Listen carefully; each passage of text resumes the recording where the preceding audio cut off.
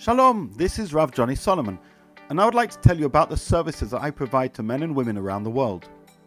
Firstly, if you have a she'ilah, a halachic query or a halachic topic you would like to learn more about as it applies to your life, and you feel that you don't have a Rav with whom you can discuss this question, I offer online halachic consultations.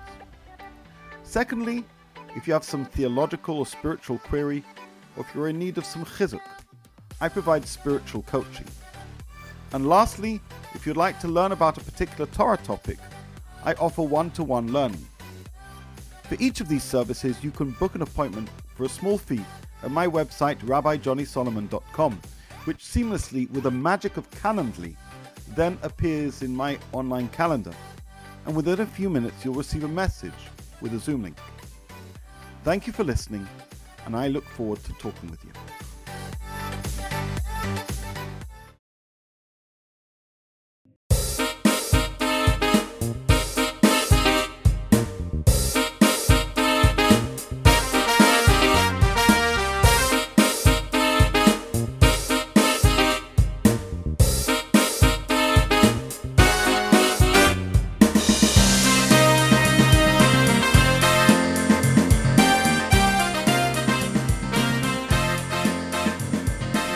Hello, everybody, and welcome to yet another edition of RZ Weekly, our weekly podcast about religious Zionism, modern orthodoxy, and everything in between. I think we're going to do today something in between. We're actually yet again a man down, this time a woman down. Molly Browski is not able to be with us, but Harav Johnny is back. Welcome back, Harav Johnny. I'm back. He's back. Thank you very much. The virtual Rav is back. Rav Johnny, I would like to dispense with your bio today, and I would simply dispense with my bio today. Let's remember to do it next time when we're all back here. But mention one aspect of your bio that we sometimes note, but we don't always speak about at length, and that is that each day, every single day, including Shabbat or Motzei Shabbat, every day, Shabbos, yeah, 100%. Every single day, Rav Johnny writes either an essay, a thought, extended thought. It's some kind of essay that's associated with the daily daf, with Daf Yomi, and we thought, as Harav Johnny has this Daf Yomi program, and as well, and now we're celebrating, what is it, the 2-year secular anniversary of the Daf Yomi cycle? Correct. As we're recording, as it happens, it's January 5th. 2 years ago we started. So there's a little bit of talk around the world about how people reach 2 years. Yeah. Really? Oh, interesting. I'm not following those. I'm not on the inner Daf Yomi circles. Okay. But Mazel Tov, Ken Yirbu. And I have, as all of you who listen to this podcast have hear my ads, know that I promote very, very strongly a Mishnah Yomit program. So some of you know, some of you don't know. I also recently celebrated the siyum of the cycle of Mishnah Yomit. I recorded all of the Mishnayot of Shas with explanations in English via YouTube. So that was I have to say, like, I'm not I guess effusive person or what have you. Maybe you don't know that on the podcast. It was a very big deal to me. It was very, very miragesh, as we say. That'll be your Hebrew word of the week. And it was a huge milestone for me. And so we thought we would take the opportunity to talk about this idea of limud yomi, of learning every day.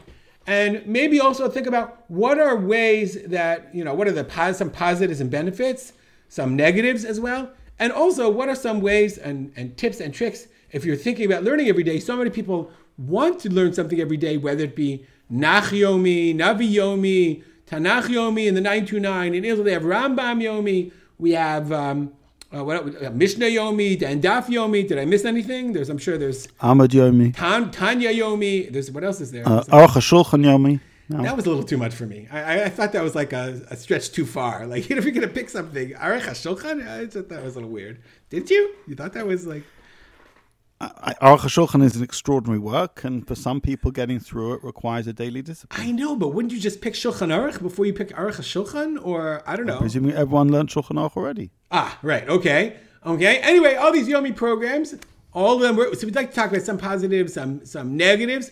Johnny, how's it been? Is this your first go through in the Daf Yomi? Before we talk about writing, have you learned Daf Yomi before, or this is your first foray into Daf Yomi?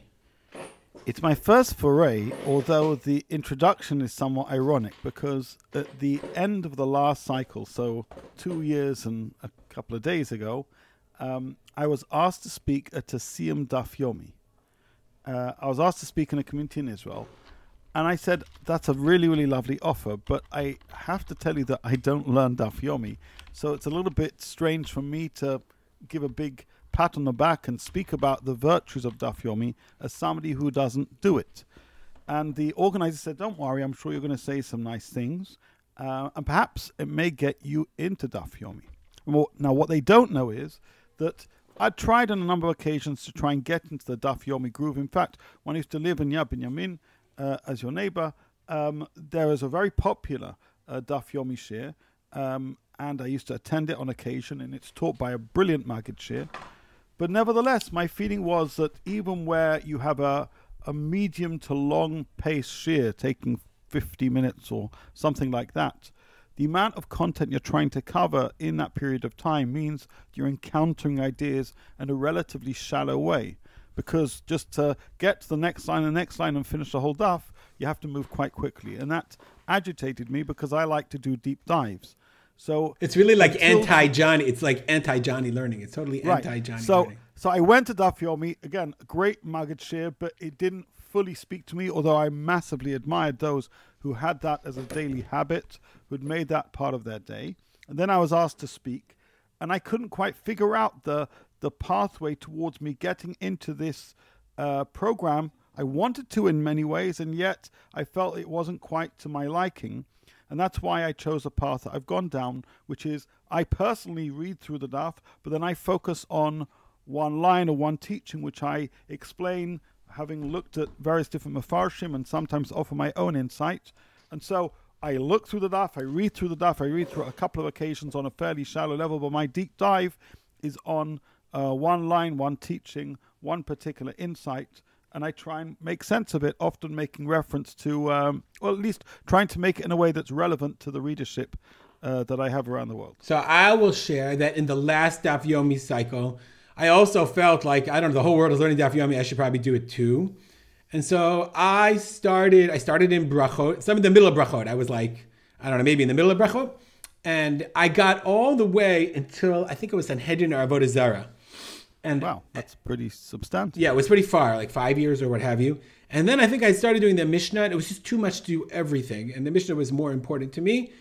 And I have to say, so I always wonder, like, this really raises the question of, and whether it matters even, what does it mean to learn the daf? Meaning, I always felt that I needed to learn the material, learn and understand the words of the Gemara, and also I tried to do all the Rashis. I really did. For this period of time, I was really doing all the Gemara, just understanding the pshat of the Gemara and the Rashis. And, I mean, like, even just to understand the Gemara on a basic level. And I wonder, I guess that's learning, but I think there's all levels of learning, all kinds of levels of learning. There's the, so I would do some of it on my own in the mornings, and then a couple days a week, usually Shabbat, I would go Rav Luz, Rav Tzion Luz, for many years gave the Daf Yomi shir, and he would do two dapim on Shabbat. And it was like amazing. Like he knows all of Shas Baal Peh. I don't even know if he had to prepare, whatever. That's one of the benefits of living where I live. And I enjoyed it, but I don't know if I would say enjoyed. I can't say I liked it.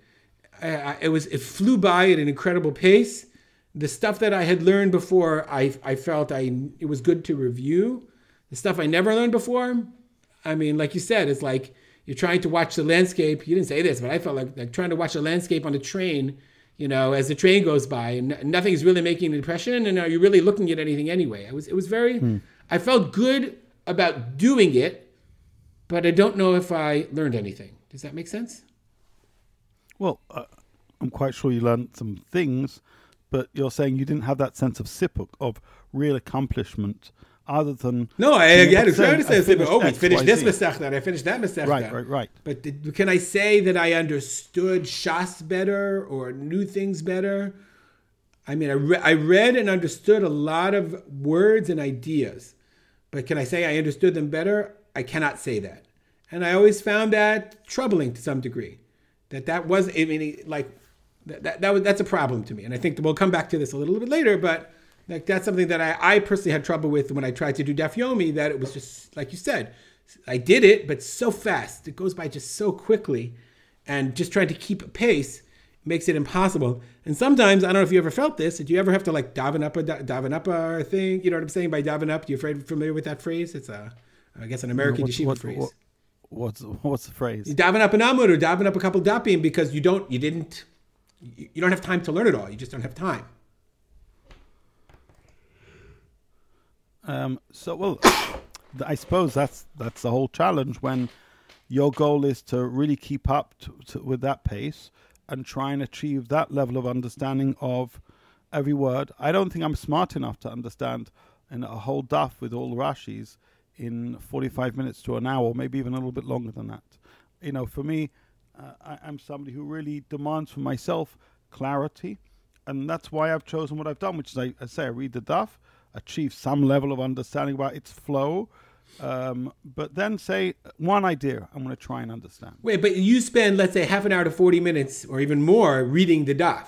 You call it reading. I read the daf very, very shallowly, maybe 15, 20 minutes, and then spend the next hour or so, sometimes a little bit longer, doing a deep dive. Composing your thoughts. So your deep dives are theological, halachic? Whatever speaks to me. Like I feel every single day, a different line will kind of invite me to say, try and make sense of me. And I'll say, okay. And I'll look at sometimes, a couple of Mefarshim, sometimes 20, 30. Meaning once I hook on a thing, I say, I've got to explain this thing as best I can.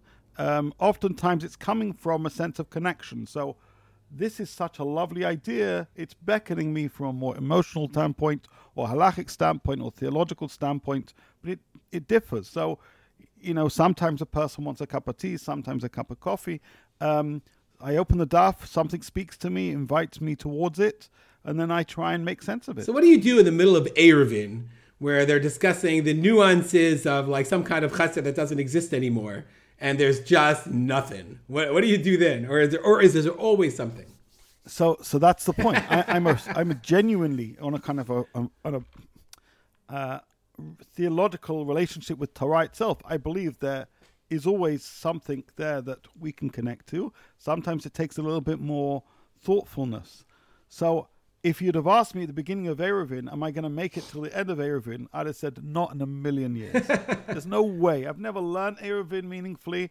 And to think that I'm going to come up with something sufficiently interesting, not only that it speaks to me, but to the people who read my stuff, I would have betted against me.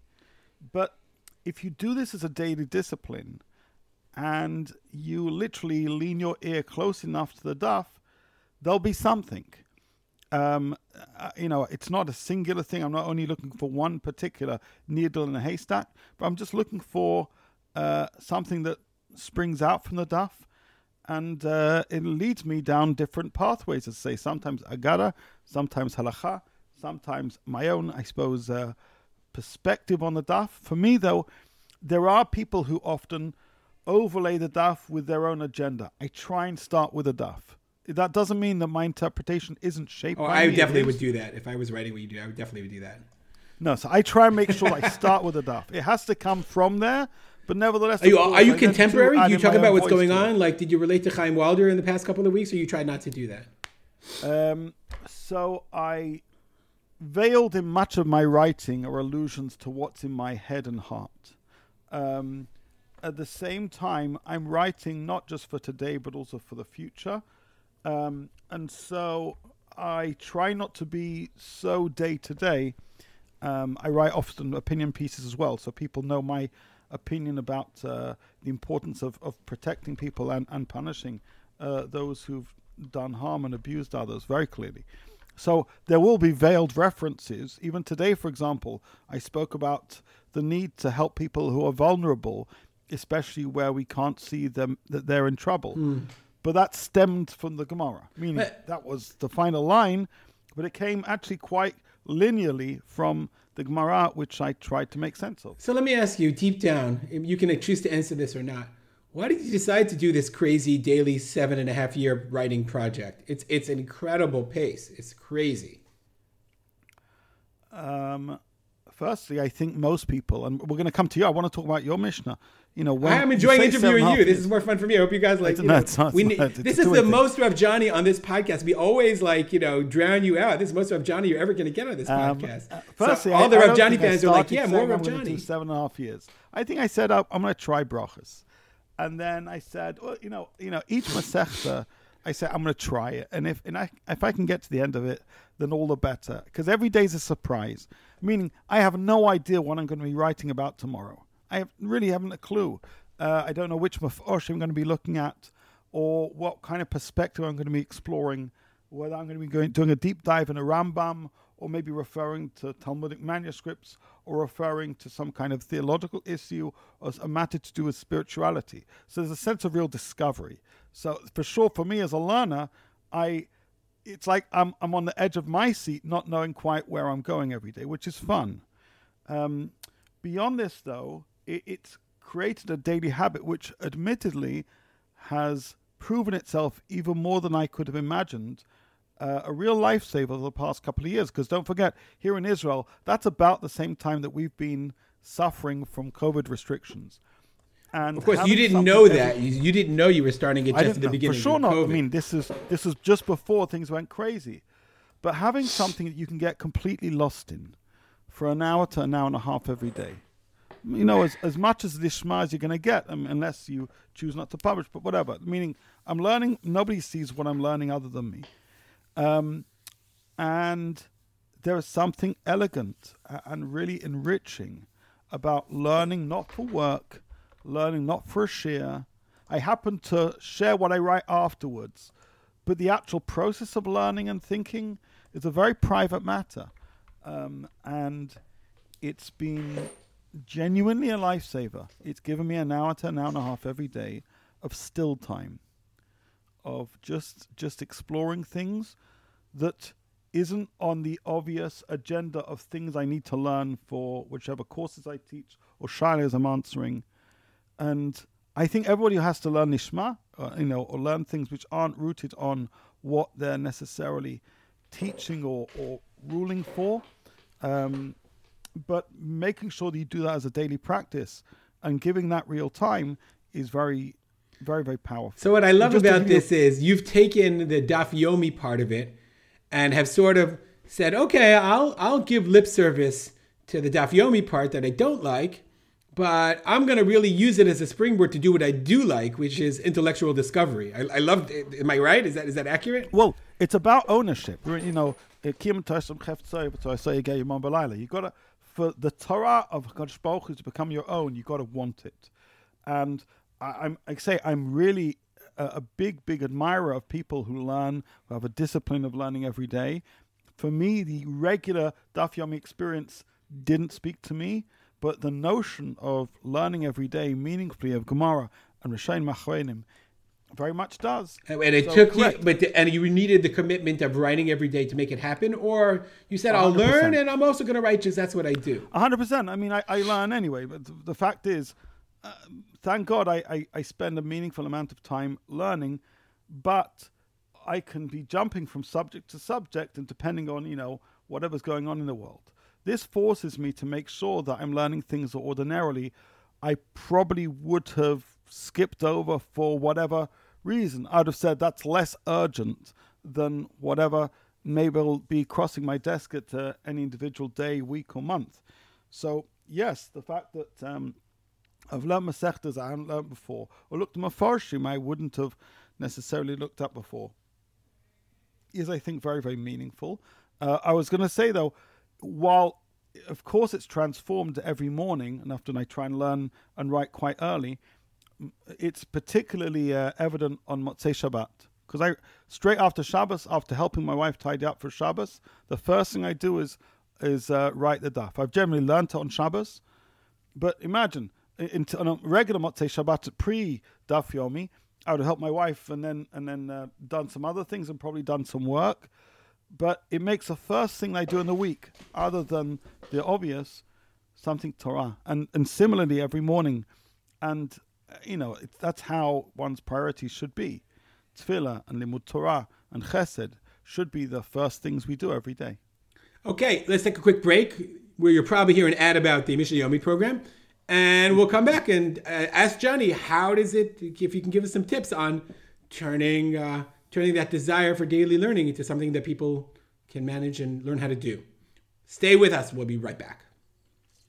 So many Jews around the world are searching for a daily learning program that'll bring them meaning and allow them to accomplish real learning in a reasonable amount of time. Hey everybody, my name is Ruben Spolter. I live in Israel in Yad Binyamin. And for a number of years, for many years, I've been teaching daily Mishnah and what's called the Mishnah Yomit program over YouTube. Mishnah is a wonderful way to have daily learning. It includes all of the knowledge of Shas. It's compact. You can cover it in a reasonable amount of time. If you fall behind, which happens to all of us, you can catch up pretty easily. And really, Mishnah is an incredible source of knowledge for Jewish wisdom. It's the source text of everything about Torah Shebaal Peh oral traditions. So I invite you to join me in this incredible project. So many people have reached out from around the world. We've had hundreds of thousands of views, hundreds if not thousands of participants. Make Mishnah Yomi daily learning a part of your life. The sages tell us the Gemara Nida, Tana Debe Eliyahu. It taught in the house of Eliyahu. Kol hoshoneh halachot b'chol yom, muftach lo shu ben olam haba. Anyone who studies shoneh, who repeats halachot every day, it's a promise that he is a ben olam haba. So first, I just want to point out two things. Halachot, Rashi says, Mishnah ubraita halacha leMoshe miSinai. Really, in their times, halacha was Mishnah. And he focuses on b'chol yom, every day. Someone who studies every day, he's promised to be a person, a ben olam haba, a person who has a portion of the world to come, because I believe it's obvious. A person who studies Mishnah every day, he brings spirituality and meaning into his life on a daily basis. I invite you to join me in this Mishnah project. We have a website, a WhatsApp group, a Telegram channel. There are so many ways for you to join and be part of daily learning together as we learn Mishnah Yomit. Make it a great day. All right, we're back. We're back with Rav Johnny Solomon, which is just turned into an interview about Rav Johnny's daily learning. No, but I want to turn the tables. I want to ask about Mishnah. We'll get to me. Johnny. 1 second. How long have you been doing Mishnah for? So I started Mishnah on March 29th, 2000 and whatever it was, 6 years ago this March. So we're in 2016. So I'm like a youngster compared to you in terms of this daily discipline and output. And I write a couple of paragraphs and that's neat. But you make a video and you explain a Mishnah with Mefarshim and you teach skills more than me. I try and incorporate some skills, but how does that work for you? In fact, just a quick question, when in the day do you do that? For me, I do these things first in the morning, as I mentioned, Motzei Shabbat, but when are you doing Mishnah Yomi? Okay, so I would say this. I feel very strongly. Well, I'll start this way. Why did I start doing it? Because I used to write. I tell people I used to write a blog, and I was at the time. I am, I guess, a retired shul rabbi, and it sort of never gets out of your blood of the idea of like wanting to have an impact and wanting to have a voice. So for a long time, I would write a blog on the internet, and some people would read it, and I realized like to write a blog, it takes a lot of effort and energy, and it's almost like writing. And I felt like it was here today, gone tomorrow. Some people would read, some people would agree. But it didn't have something that had lasting impact that I felt would affect people. Now, for many years, I actually learned Mishnah Yomi with my kids. There was a series of many years where we would do Mishnah Yomi. I don't remember if it was in the cycle or not in the cycle, but at least with two of my sons, I learned most of Shas with them. And I feel it was formative for them and formative for me. They gained a tremendous amount of reading experience that was, I think, is critical for just familiarity with texts. And I also, at some point, somebody showed me this world famous Khan Academy that you all know that I'm very much into with another venture that I have. But I just love the idea of screencasts, and I'm a little bit addicted to the internet. But I feel like the internet has so many resources, but so many people have no idea how to find them or how to use them or how to access them.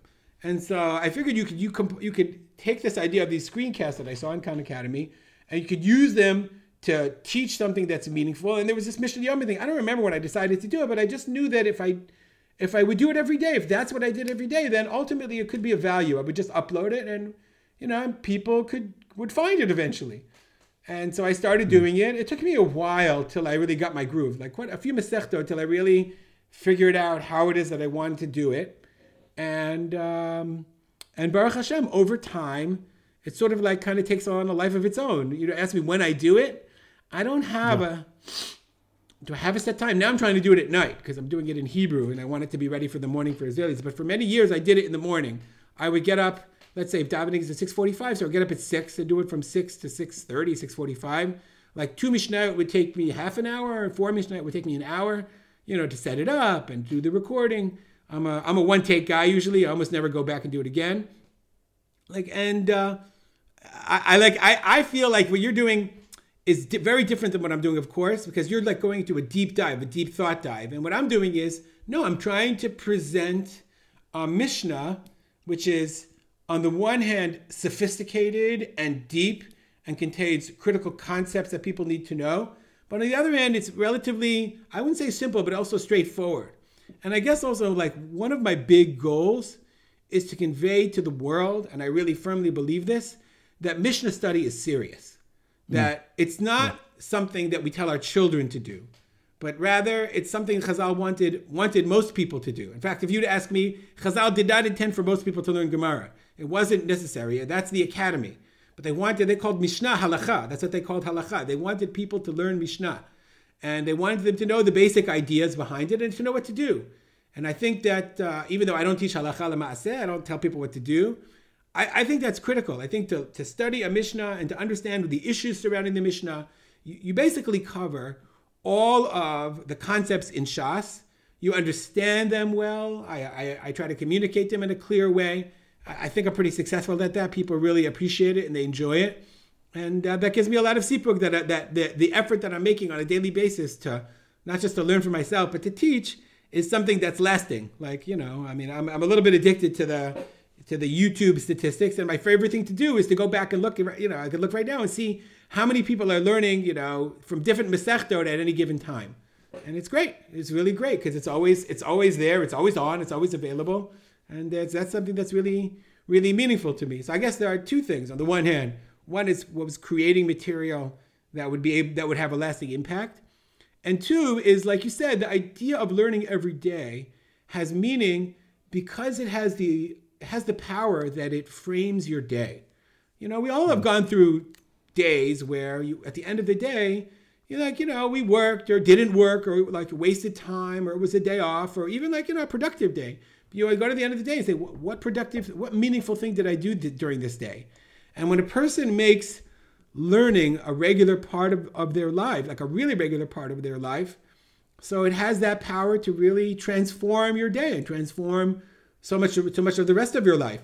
And that's why I think that Mishnah Yomi is really, I personally think, maybe Tanakh is great and people like Rambam, I think it's really the ultimate daily learning program. It's the ideal daily learning program because it's manageable, it's understandable, meaning it's not so long that you can't understand it or you can't do it or you feel like it's flying by.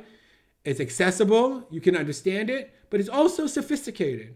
I don't teach it on a children's level. There are issues come up. We're doing Shabbat, and I'm going to talk about this in a second, but the conflict between kvi'ut and setting davening, but also having it shgura b'fiv, and understanding the conflict, the struggle between doing something on davening every day, but also trying to make it meaningful. Those are sophisticated concepts that adults struggle with on a daily basis. And Chazal and the Mishnah, they built all of these issues into the Mishnah and their unbelievable wisdom. And that's something that I try to convey as I do the teaching every day. And that's my spiel. But thank you for giving me the opportunity to spiel. No, I think it's not only as an important spiel, I also believe that Mishnah is absolutely foundational. I mean, that in the old times, as you say, most people weren't learning Gemara. There was a Chevas Loim de Mishnah, and people did that in different communities. I don't know if you saw, last week I interviewed Rabbi Yaakov Nagen, the author of Nishmat Mishnah. Yeah, I saw that. Right, we had a nice long conversation about our shared love of Mishnah and how it's important to encounter Mishnah on its own terms. You see, oftentimes when people learn Mishnah, they say, well, the Mishnah is explained by the Gemara and then tells you what the Gemara says. But the Mishnah contains its own internal logic and language, and it's elegant. As I said to him, I think Mishnah to Gemara is a bit like the Sefer Chinuch to Minchas Chinuch. Mishnah and the Sefer Chinuch had this poetic tone, which really, it's not to say are totally washed away with the extra commentaries, but they are overshadowed sometimes by the noise of extra details. And Mishnah is a work of art. I would say it even more deeply than you're saying it. I totally agree, and I think that's a misunderstanding that yeshiva learning has given all of us. That people think that Mishnah is simply the thing that you learn in order to get to the Gemara, and it's not true at all. The Tanaim had a wisdom and an understanding and a methodology of their own, independent of the Talmud Bavli, and very often the Yerushalmi learns it in a different way. There's a whole methodology of Tanaim that you sort of, like, as you go through it, and I think I've definitely explored this and understood it more and more, especially when I did Kachim Mitarot, which most people think are boring. I loved it. I found it fascinating, really, really fascinating. You know, when you just go through it in a systematic way. I totally agree. I think it's something that pains me that people don't appreciate the beauty and the depth of Mishnah, and they think, oh, it's just like, okay, you learn Mishnah Baal Peh, you learn it as a kid, and they memorize it, and then, you know, it's really to get to the Gemara, and it's not. You know, there are fundamental issues and values that the Tanaim are struggling with that they're trying to convey. And remember, they're the initial codifiers of halakha. They're the first person to put something down on paper, trying to say, well, what should we say, and why would we say it? And I'm sure Yaakov Nagin talked about this quite a bit. You know, and he wrote one book on one Masechta. He should write one on every Masechta. You know? No, Nishmat Mishnah is insights on not all the Mishnayos of the Mishnah, but on Mishnah across all the Mishnah. Didn't he write one on Sukkah, though? He wrote a book specifically about Masechet Sukkah? Or no, it was all Shas. He may have done as well, but Nishnat Mishnah, they just published it in English, by the way. That's why I interviewed him. It's called The Soul of the Mishnah, published by Magid, but I also have the original Hebrew. No, but he has explorations on, I think it's like 100 different Mishnayos across Shas. Okay. I didn't know that. See, live and learn. So that's my thing. I believe in Mishnah Yomi. I really do. I really, really believe in it. I did all of the English. Now I started Hebrew. You know, and Kadosh Baruch Hu should give me strength. It's been meaningful to me. It sort of takes on a life of its own. You know, my children thought I would drop it after a month, and I just kept going. Like, I guess I have that kind of thing that if I get in my head, like you, I think you have the same thing. I get in my head that I'm going to do it, and, you know, it's working. I just keep trying to do it. The harder parts are on the day. There are days that it's really, you know, hard to get to. 100%. I'll tell you one further thing. You know, you mentioned Squeezecaster Matic, and just about, I think it's a month ago, I started something similar in terms of a format, a Chumash Rashi weekly share using Screencaster Matic in the memory of a dear friend of mine, my Chumash Rashi Chavosa from the UK, who passed away about a month ago. And what's interesting for me is a different experience of recording with video and pointing to text visually than writing. Writing comes very, very naturally for me. Video, it's a little bit more of a stretch, but we're living in a visual age where a lot more people would prefer to necessarily look at a YouTube video, which is relatively short, and learn a bunch of things, which you've been doing for a long time. So I'm only just starting. I have two comments on that. One, you're totally correct. This is how people learn today. And I think also what really struck me, interestingly enough, is I wanted to be innovative in a certain way. And nobody was really doing, at the time, very, very few people were really doing what I was doing, which was showing the text. And, you know, I do diagrams. I'll show now like kitvei yad, charts, all kinds of different ways of visualizing the learning. But so I was thinking, like, how could I be innovative in such a way that would be creative? And it reminded me of Pinchas Kahati. Like, Kahati started, like, he innovated, he created an incredible world through his teaching of the Mishnah by totally revitalizing what it meant to explain the text. Just think about all of the different texts that exist today that came after Pinchas Kahati. Right, think about the Dat Mikra and the Schottenstein Gemara and the Steinsaltz Gemara. All those variations are different notes on the theme that Kahati created. Some of them more in depth, some of them less in depth, but he he really invented the medium. He really invented it. I was trying to think to myself, well, is this new medium that people are using, this video, is that something that could be beneficial? So on the one hand, I was really trying to do that, and I think successful. I think that it works for people. On the other hand, you remember that famous advertising campaign, "The medium is the message"? You remember that? Rings a bell, yeah. Okay, there's a problem with video, I believe. The problem with video is it's not created for people to sit and focus and watch intently. Meaning, you're not used to reading and watching, studying text. When you think about yourself, like when you settle down in front of a book, so your mind takes you, your mind really does take you to a place where you're able to sit and focus and concentrate on that text, hopefully. I'm not sure. I think we're headed towards tremendous problems because kids being raised nowadays, I don't even know if they're able to do that. It's very much a problem. But that's really where you are. Whereas when you put on YouTube, your mind is saying to you consciously or subconsciously, entertain me.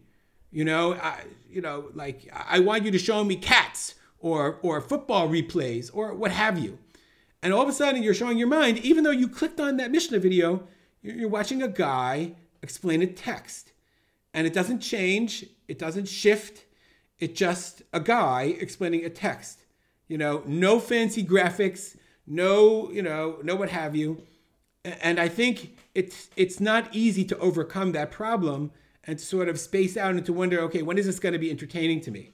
And I'm not sure there's a way to overcome that problem because the medium is the problem, unless times change and people learn to learn that way, unless everyone starts learning that way. But right now, very often people don't learn that way, and it's something that I think Khan Academy is successful at. I'm not sure. I wouldn't say I'm not sure. It's not the ideal way to learn a text. The ideal way to learn a text is to sit down and study the text on your own. The problem is the text can't explain itself to you. So I see my role as being the person to explain the text to people who either want to hear the way I understand it or have trouble understanding it on their own. And that's an incredibly powerful thing, to have the text and have somebody explain it to you at the same time. Do you understand what I'm saying? I've always struggled with this point. I mean, firstly, I'm also a big admirer of, not that he needs my endorsement, Pinchas Kahati, who was a banker, don't forget. This is what he was doing in his spare time. In fact, there's a video about him. I know the feeling. Right, there was a video about him on YouTube that was produced a couple of years ago. Oh, beautiful. It was great. It was so great. Right. Until finally the bank came and said, yeah, you just sit in the room. You just finish your Mishnah. Didn't they do that at some point? But, there's a clarity of his language. He writes such that he doesnn't waste words. We talk about Rashi not wasting words. Pinchas Kahati didn't waste words, right? But what he says is a game changer. Many, many times, I can look at a whole bunch of different mafarshim, Rishonim, Achronim, trying to make sense of a particular Mishnah, and I take out the Kahati. It's just all of a sudden click. I will say some people find it difficult because he does go on tangents, meaning he goes deeper than many people are ready for. And I really think that he does. He wants to explain Rishonim. He wants to explain on a deeper level. It's great. But for some people, I know a guy who writes a Perush, an easy Perush on the Mishnah, and he publishes it every day in a Mishnah Yomi group. I met all kinds of fascinating Mishnah Yomi people in my explorations for that exact reason, because he said Kahati was too much for him. But that's where people like Hanoch Albeck, that's why his commentary is, firstly, a lot of people with a slightly stronger academic leaning prefer it, but also his comments are much, much briefer and focusing exclusively on Pshat.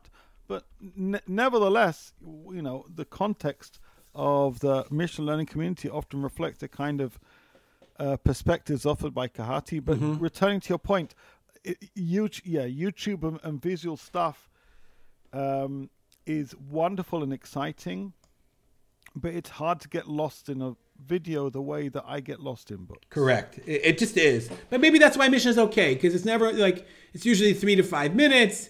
It's going to end pretty soon. You know what I'm saying? You're like, in the way I see it, I see people. I hope that people on their commute are watching it, or you know what I'm saying? They're watching it I don't know, while they're having their cup of coffee. I know people who say, I do it with my coffee in the morning. I daven, I get my cup of coffee, and I watch the Mishnah. And I think that's very meaningful. And that's the way I see it. It's bite-sized. A fascinating insight by Rav Amiel Rav Former Chief Rabbi of Tel Aviv, he said something amazing. Zeh Toldot Sefer Adam. He says, if you look at the Toldot of the Sefer, you get a perspective of Adam. So he said, for example, the first books were written on parchment on one side, and you could open them up and see from beginning to end. He said, that's in the beginnings of humanity, when you met a person, you saw what you got, right? And basically you could judge them based on the encounter you had with them. He says, well then, books were published and they're two-sided, which means you can never quite see all the words at once, and you can't see the end from the beginning. And that reflects the complexity that came about in more recent generations. And I've written about this idea on a couple of what would he say today when there's no pages at all? It's all so I've written ones and zeros. Here we don't have scrolls, we don't have books. Sefer Adam. We're talking about the books that we are really telling are oftentimes videos in which we're talking, which it's the beginning and end aren't always coherent, and it's not even words, but sometimes just images. And so that journey that he tells, I'll send you the article, and for our listeners, I'm happy to send it to others as well. It's a really, really interesting perspective about using how we write words and how we teach ideas as a prism for how we develop as a society. Yeah, I think it's very deep and probably very scary for us today. It is 100%. It's very scary for us today, but maybe one of the ways in which we understand humanity is through the ways in which we encounter the word. Meaning, if you want to know people, know how people relate to ideas of people. Okay, Johnny, I want to turn to one last topic, and we'll do a little bit of a switch. So many people, I think one of the hardest things about any Yomi program, Daf Yomi, Amud Yomi, Mishnah Yomi, is the Yomi of it, is the daily nature of it, is making it something that you do every single day, and then you miss a couple of days. Like I've said, and a number of people have said, I got out of it, and I really need to get back into it. I really liked it. So can you give a couple of thoughts? We actually wanted Molly to be here. She's not able to be here with her psychological and social work background. A couple of thoughts, a couple of ideas that you can share, perhaps, about ways to make daily learning Yomi, make something every day part of their daily schedule such that it sticks. How do you do it? I think how comes after your insistence that you do. Meaning, I think I've skipped maybe once, maybe twice over the last 2 years for some real difficulty that took place. But I've had more than 2 challenging days of the last 2 years, and yet I've still learnt and written. And I've written Daf Yomi next to my wife in a hospital. I've written it when traveling, meaning wherever I am, I sit sometimes and somehow find the time. I wake up early oftentimes, obviously to do so. But rule number 1 is, say to yourself, I'm not negotiating on Yomi. I'm going to do it. There may well be, the real emergency. But if you say, if I have time, I'll do it, you'll not have time. Because I didn't think I had time to do this bichlal, but I found it. So if I can find time to do Yomi, then I can find time even on a hard day when Yomi's harder. And so the absoluteness in which I take Yomi is essential. It's non-negotiable, and even on the toughest of days, I make that time. So that's point number 1. Willpower is essential. Then once you say it's non-negotiable, you figure it out. I have to wake up at 5 rather than 6 that day.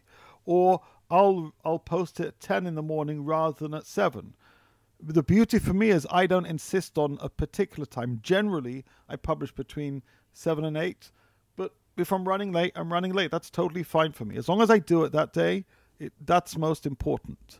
So it happening every day, no matter what, is super, super important. But notwithstanding that, for the majority of days, I have a very clear discipline. I wake up at a certain time, drink the same cup of coffee, start the morning in the same way. It becomes a habit. And making it a habit, just like you brush your teeth, it's part of the day as much as brushing my teeth, and if you make it a habit, then I daven every day. That's non-negotiable. So if I daven every day, it's non-negotiable. I can learn Daf Yomi and write something every day. I just adapted my schedule a little bit in order to do that. So I sort of want to echo what you said. Actually, my wife and I were talking about this. She sent me a podcast, a Hidden Brain podcast about habits, and it focused on exactly what you said. He said if you make it something that your willpower has to overcome every day, it's almost impossible to will yourself to do something all the time. Yeah, it's almost impossible. So the key, I think, is to make it, like you said, to make it a habit. So you and I sort of, like for me, I have an external motivation now. Meaning my external motivation is, like, I know that there are people that are waiting for this shiur. Like it happened recently, like it was the end of, I think it was Eduyot. And like I was running late and I just didn't get my act together. And somebody sent me an email from America saying, oh, like I usually learn with you in the morning. I guess I'll have to do it later. And I felt terrible. Because this is a shiur. I'm not going to give the shiur. So I have that external motivation is really there for me now. Plus being on the daily cycle actually is very, very strong. So in Daf Yomi, you actually have a manganon. You have a surrounding group of people more than Mishnah Yomi. We're going to fix that, but more than Mishnah Yomi, like in every community, there's a group of people doing the daf, and no matter where I go, they're all doing the same daf, etc., etc. So how do you do it? So it's interesting. She gave a number of tips to make it into a habit, and I think some of them were really, really good. Like she said, for example, if you can turn it into something that's a reward. So I was thinking about this friend of mine who drinks his cup of coffee with it, like he likes his coffee. So if he says to himself, I'll have my coffee when I'm doing the Mishnah, your brain begins to associate the coffee and the dopamine or whatever it is, the caffeine, that jolt together with the learning. And then you want the Mishnah because you want that jolt in a sense. I think that there are a number of ways of, like, I wouldn't say tricking yourself, but incentivizing yourself. And then after a Masechta, and once you're done with it, when you finish a Masechta and you see I could do it and you hit a milestone, then it becomes more of a habit, of making it a kviut. So I think the key is to finding a way for yourself, and maybe it's like having chavruta for the first month, at least for 6 days of the week, or a Zoom, or doing it in context. Actually, one of my goals, I'm doing a fundraiser, as all of you know, because you've heard my annoying ads. One of the goals of the fundraiser is to harness the power of technology in order to really, create these habits. Because as we've said, that's the hardest part. It's not that people don't want to learn every day. It's that they fall out. And I think technology, like, the people that make our apps, they're experts at habituating us to do things sometimes we do want to do and sometimes we don't want to do, using those cues and those signals. Imagine if when you finish a perek, you get a little dot, a little badge next to your ID on the app. And after you finish a Masechta, you know that all the people's names are going to be listed. So, of course, none of us want to be listed, but we all want to be listed. We all want to have that little thing. I have a running app, and the running app allows me to share my run with the world, put it on my status, which I dutifully do, because I think there's a level of showing off, but there's a level of sharing. We live in a sharing society. So if I can share Didn't we have that with one of the guards of Bennett who did that, and then in so doing revealed where they were? Really? It's an interesting thing. Yeah. So if I can share my run and I can share my breakfast, why can't I share that I finished the Masechta?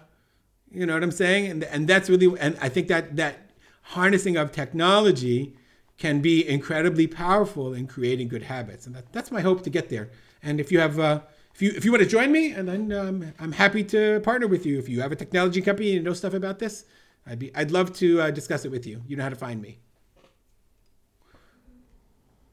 Okay. Well, that sounds like a good way to end. Yeah. But yes, the habits, the effort, the hashka'a, the investment, and the progress that's made by ourselves. And I suppose one thing I want to add, which is, even though each of us have, shall we say, a community of learners who learn from us, each of us are learning with that community as well. I don't see what I'm doing as being a mere teacher. I'm also in this journey. Like it's important there's an authenticity as you as a learner and teacher and me as a learner and writer. But we're on this journey as well as trying to be coaches and motivators to others as well. And all I can say is it's been extraordinary to me how many people the last 2 years have been lifted by the things that I've written and encouraged. And I know that's the same with you. And absolutely, I did never imagined how much it would become a part of me, this whole thing, and it has been quite a bit, to a large degree. And like you said, I'm happy that it's not my job right now, that it's I do it on the side, on my own terms, as it were, and maybe that will change, maybe not, but it's definitely become a part of what I do, of who I am, and I'm sure you feel the same way. Yeah, it's good. And I say one final thing for me, which is, although my kids see me learn quite a bit, and a lot of the work they do is also related to Torah, so they're not unfamiliar with seeing me with Sfarim and learning. The fact that every single morning, if they see me in my office, because I'm always up before them, they see me learning is something very, very powerful. If they're coming into my office at some point between 6 and 7:30, what they're generally seeing is me with the daf with different Sfarim open or whatever. That's very impactful. And there's the I have to share, my daughter, we were talking about it at the Shabbat dinner. We were talking about the Siyam, and I was like saying to my kids, I don't know, we were talking about it, and then they started quoting me, like, we're on Brachot, Masechet, Brachot, chapter 3, and like they started. Because the poor kids, sometimes I would do it downstairs, and sometimes I do it in my office, and that would be, like I said, I do it early in the morning, so that's their alarm clock, I guess. Yeah, there are worse alarm clocks in the world. But just think about the impact on them. As I say, I see it in my family as well, and it's impossible to describe how positive an influence seeing a parent, mother or father, both learning on a daily basis and making it part of their daily discipline. It speaks volumes. It's way more I just than want to add whatever one more learning thing. A not insignificant amount of people who have started learning are women in the Mishnah Yomi program, and that's something that I find particularly gratifying. I know a lot of women are doing Daf Yomi as well, but I'm happy to have been able to open up this learning and the knowledge that I have to both sexes, not just men, not just boys, but women and girls as well. And I find that very gratifying. Right, and that's very similar to the general readership of mine, especially of Daf Yomi, where it seems to be that the right blend of, making sense of the Daf, but also making meaning in the Daf, seems to speak to a lot of people, including a large readership of women. So that's what we're both doing. All right, Shakoch, Johnny, thanks so much for suggesting this topic. It's dear to my heart. If anybody wants to talk, we miss Mali. Mali, if next week you want to talk about Mishnah Yomi again, I'm up for it, but I don't think our listeners are. If you're a listener and you want to share some thoughts or ideas about daily learning that we've missed, you know how to reach us on our Facebook page, our emails. I know everybody seems to be able to find us. We're not hard to find. And God willing, we'll be back next week. Shakoch Rav Johnny, thanks to all our listeners. Have a great week, everybody.